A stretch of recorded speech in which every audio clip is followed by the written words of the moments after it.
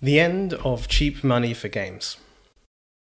One of the most visible consequences of the zero interest rate era was the age of peak TV, which saw huge numbers of expensive shows financed by cheap money. In the games industry, cheap money fueled a torrent of M&A activity, especially during the COVID years, and a proliferation of VC firms with billions to deploy into early-stage game companies. This created amazing opportunities for high-profile creators who could count on raising tens of millions of dollars to make the games of their dreams. The age of cheap money is over. Public markets were the first to react, but the consequences are now working their way through the rest of the gaming ecosystem. One quirk of gaming VC is that it's possible for a studio to raise multiple rounds of funding before shipping. In other industries, SaaS for instance, it is expected that a startup will use its first round of funding to get an early version of their product in front of customers, and use this traction to raise the next round. This is also largely true of mobile gaming. In gaming startups, this is not always the case. Many seed-stage studio pitches assume that there will be at least one more round of funding before they get to market. This approach is riskier than it used to be because it's not just founders that have to fundraise. VCs do too, and they are having a much harder time of it today. Many funds are raising less than they planned and taking longer to do it, while also dealing with the hangover of deploying too aggressively over the past couple of years. Investors have tightened their belts, especially at later stages where valuations are higher and check sizes are larger. VCs who previously told their founders not to worry about the next round now suggest they look to publishers or platform partners to share the risk. Seed stage investors are taking note because when we invest, we're always thinking about who is going to write the next check. How should founders respond? Many experienced investors agree that one of the best predictors of startup success is velocity, the speed at which a company ships new features, products, or services. In one sense, this is a lagging indicator. High-functioning teams are more productive than teams that have issues. So what? But velocity is not just an output. It is a weapon. High-velocity teams ship frequently, which allows them to learn, iterate, and improve at low cost and high speed.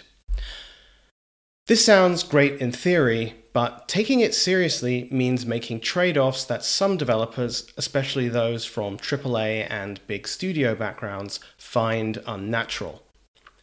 In my experience, many developers from these backgrounds carry with them a default sense of the level or quality of game they make, and with that typically comes a whole set of unquestioned assumptions around polish and visual fidelity.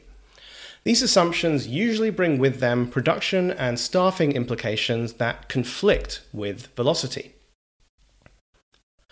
I want to argue for taking an approach I call minimum viable fidelity.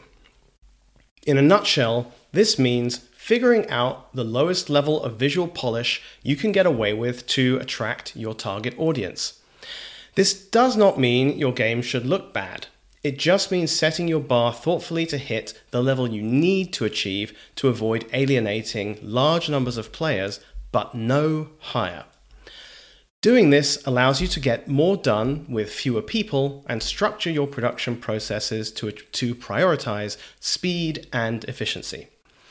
The details of how to do this will vary massively from game to game and are outside the scope of this essay, but I would like to highlight a couple of examples of this approach in action. Transistor. Developed by Supergiant Games, who would later achieve widespread recognition for Hades, Transistor was developed with a two-person art team and processes that emphasized efficiency and speed of iteration. Supergiant is one of the best examples of a studio that has achieved massive success with a small, coherent team iterating on the same set of ideas across multiple titles. These kinds of teams are incredibly exciting to back because they become extremely efficient at making games together and learn a huge amount by exploring adjacent areas of design space across multiple titles. I think this is one of the best ways to strike gold. Valheim. Famously developed by a core team of 5 people, Valheim exemplifies the idea of doing just enough but no more, as well as extremely proficient use of procedural generation. In screenshots, the game looks decent, but in motion, it's clear there is just the right level of fidelity to convincingly depict things like the day-night cycle, weather, and environment changes that really sell it. Dwarf Fortress. The most extreme example of minimum viable fidelity I can think of, Dwarf Fortress spent the vast majority of its life with an ASCII interface. This allowed the 2-person team at Bay 12 Games to iterate for an impractical amount of time and implement a frankly insane depth of gameplay before eventually adding a graphical interface to the game. Conclusion. Game development is about trade-offs, and if you make the right ones, incredible things can be accomplished by small teams of talented people. If this sounds like you, we want to talk. You can email me at david@f4fund.com. Thanks to Borislav Bogdanov for contributing some valuable thoughts to this essay.